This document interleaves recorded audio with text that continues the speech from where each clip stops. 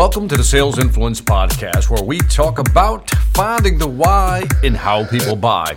I'm your host, Victor Antonio, and today I want to talk about I'll think about it. I want to really dig into that. Now, in my past podcast, I've discussed how do you handle the objection, I'll think about it. But in this podcast, I want to take a step back. I want to understand, and I want to share this with you because I want you to understand what triggers the I'll think about it response. Why do people say I'll think about it? Now, there are legitimate responses as to why someone says I'll think about it. For example, if you need to make a decision, but you need to talk to your spouse, that is a legitimate reason of why you need to think about it, or why the customer needs to think about it. I believe that is a legitimate reason. Now, another reason may be is that the person needs to reassess their priorities or their goals.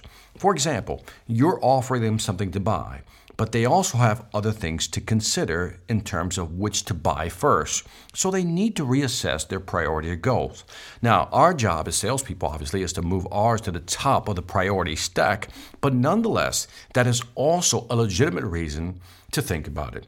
So talking to your spouse, having to reassess your priorities and goals before you make a buying decision, these are legitimate reasons. Now, we as salespeople will try to overcome those, but nonetheless, they're legitimate.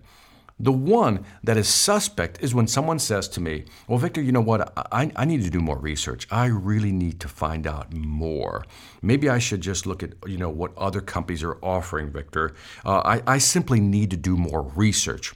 Now, when I hear that tells me that there exists, listen carefully to the following phrase, information asymmetry.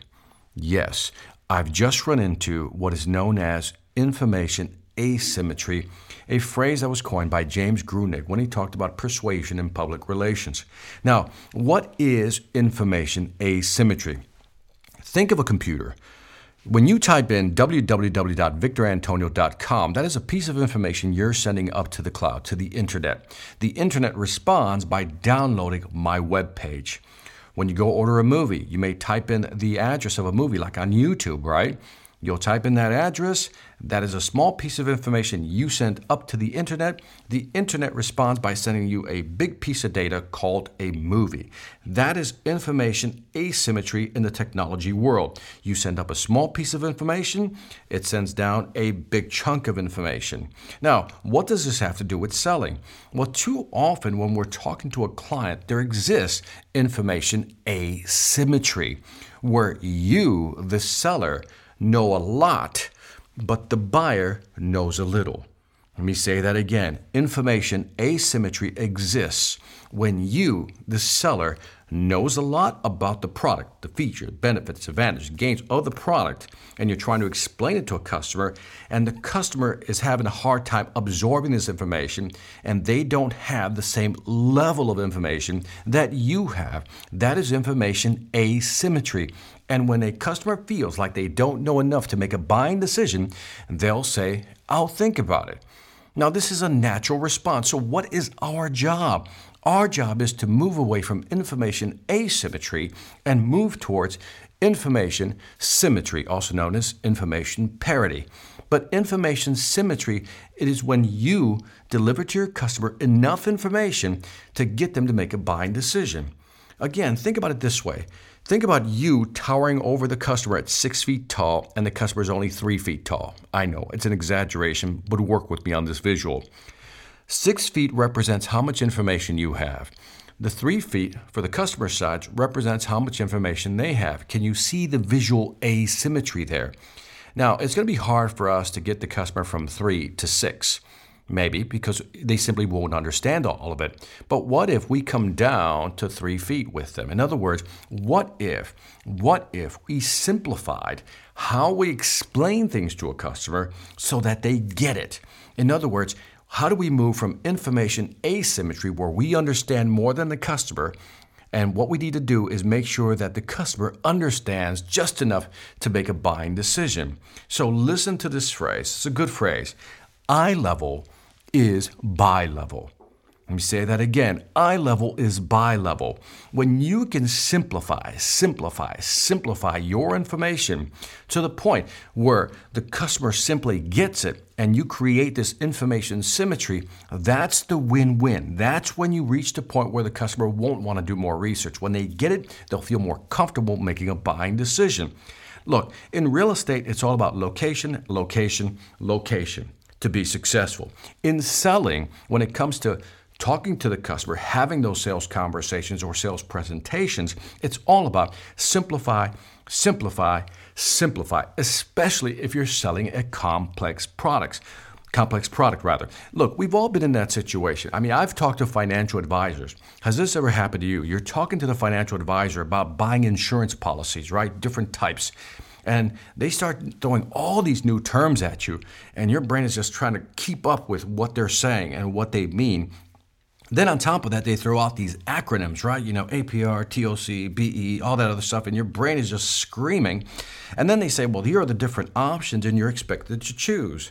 Well, that's where buyer's remorse kicks in, because you'd rather not make a decision than regret making a decision because of information asymmetry. You see how the two work hand in hand? Buyer's remorse kicks in when you simply do not understand, when there exists information asymmetry, or at least perceived asymmetry.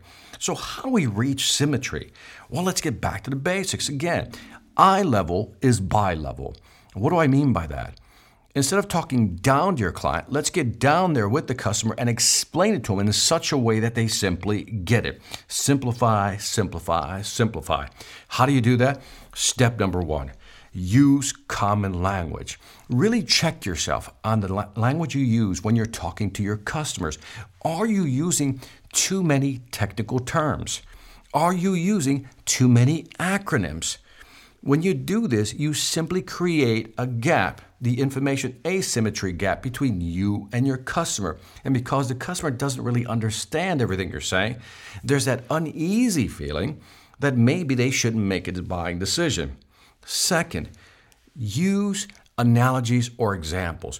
Just like I used the computer example to explain to you information asymmetry, sometimes what you need to do is use analogies and examples to explain to your customer what's really going on. Third, use visuals, drawings, or maybe even demo, do the how-tos. In other words, by using visuals or drawings, like drawing it out for the customer, laying it out, giving them a visual representation of what's going on, again, you reduce that information asymmetry and the customer begins to get it. When the customer gets it, you're moving from information asymmetry towards information symmetry, which is what you really want. So 3 things you need to do. Eye level is buy level. Simplify. 3 ways. 1, use common language, avoid the tech talk. 2, use more analogies or examples. 3, use visuals, drawings, or maybe even do a how-to demo to make the customer feel comfortable. Show them how it's going to work. Show them how it's going to look, and they'll feel comfortable. Do these 3 things, and you'll move from information asymmetry towards information symmetry where the customer gets it. But at the end of the day, the secret weapon still comes down to one thing. Trust. That is the secret weapon. That is your defense against information asymmetry. Because the reality is this: your customer is not always going to understand everything. That's a utopia, a Shangri-La. It doesn't work. Sometimes your customers simply will not understand it all, but they just need to understand enough. So if they only understand enough, but not all of it, what's the gap filler? Trust. Because if you can build enough trust between you and your customer, you will overcome that information asymmetry. Look, I've had customers say this to me: Victor, I'm not sure I understand it all or everything that you're telling me, but if you say I need it, then I'm just going to go ahead and make that buying decision because I trust you. This is why trust is important. Trust is the gap filler when there still exists some information asymmetry. So keep this in mind when you're selling in the future. Remember, eye level is buy level. Information asymmetry, we move towards information symmetry. And And again, it's all about gaining the customer's trust. Again, thank you very much for listening to this podcast, the Sales Influence Podcast. Let me know what you think. Gotten great response from you guys on YouTube. You've left me great responses. I think I got some Twitter stuff.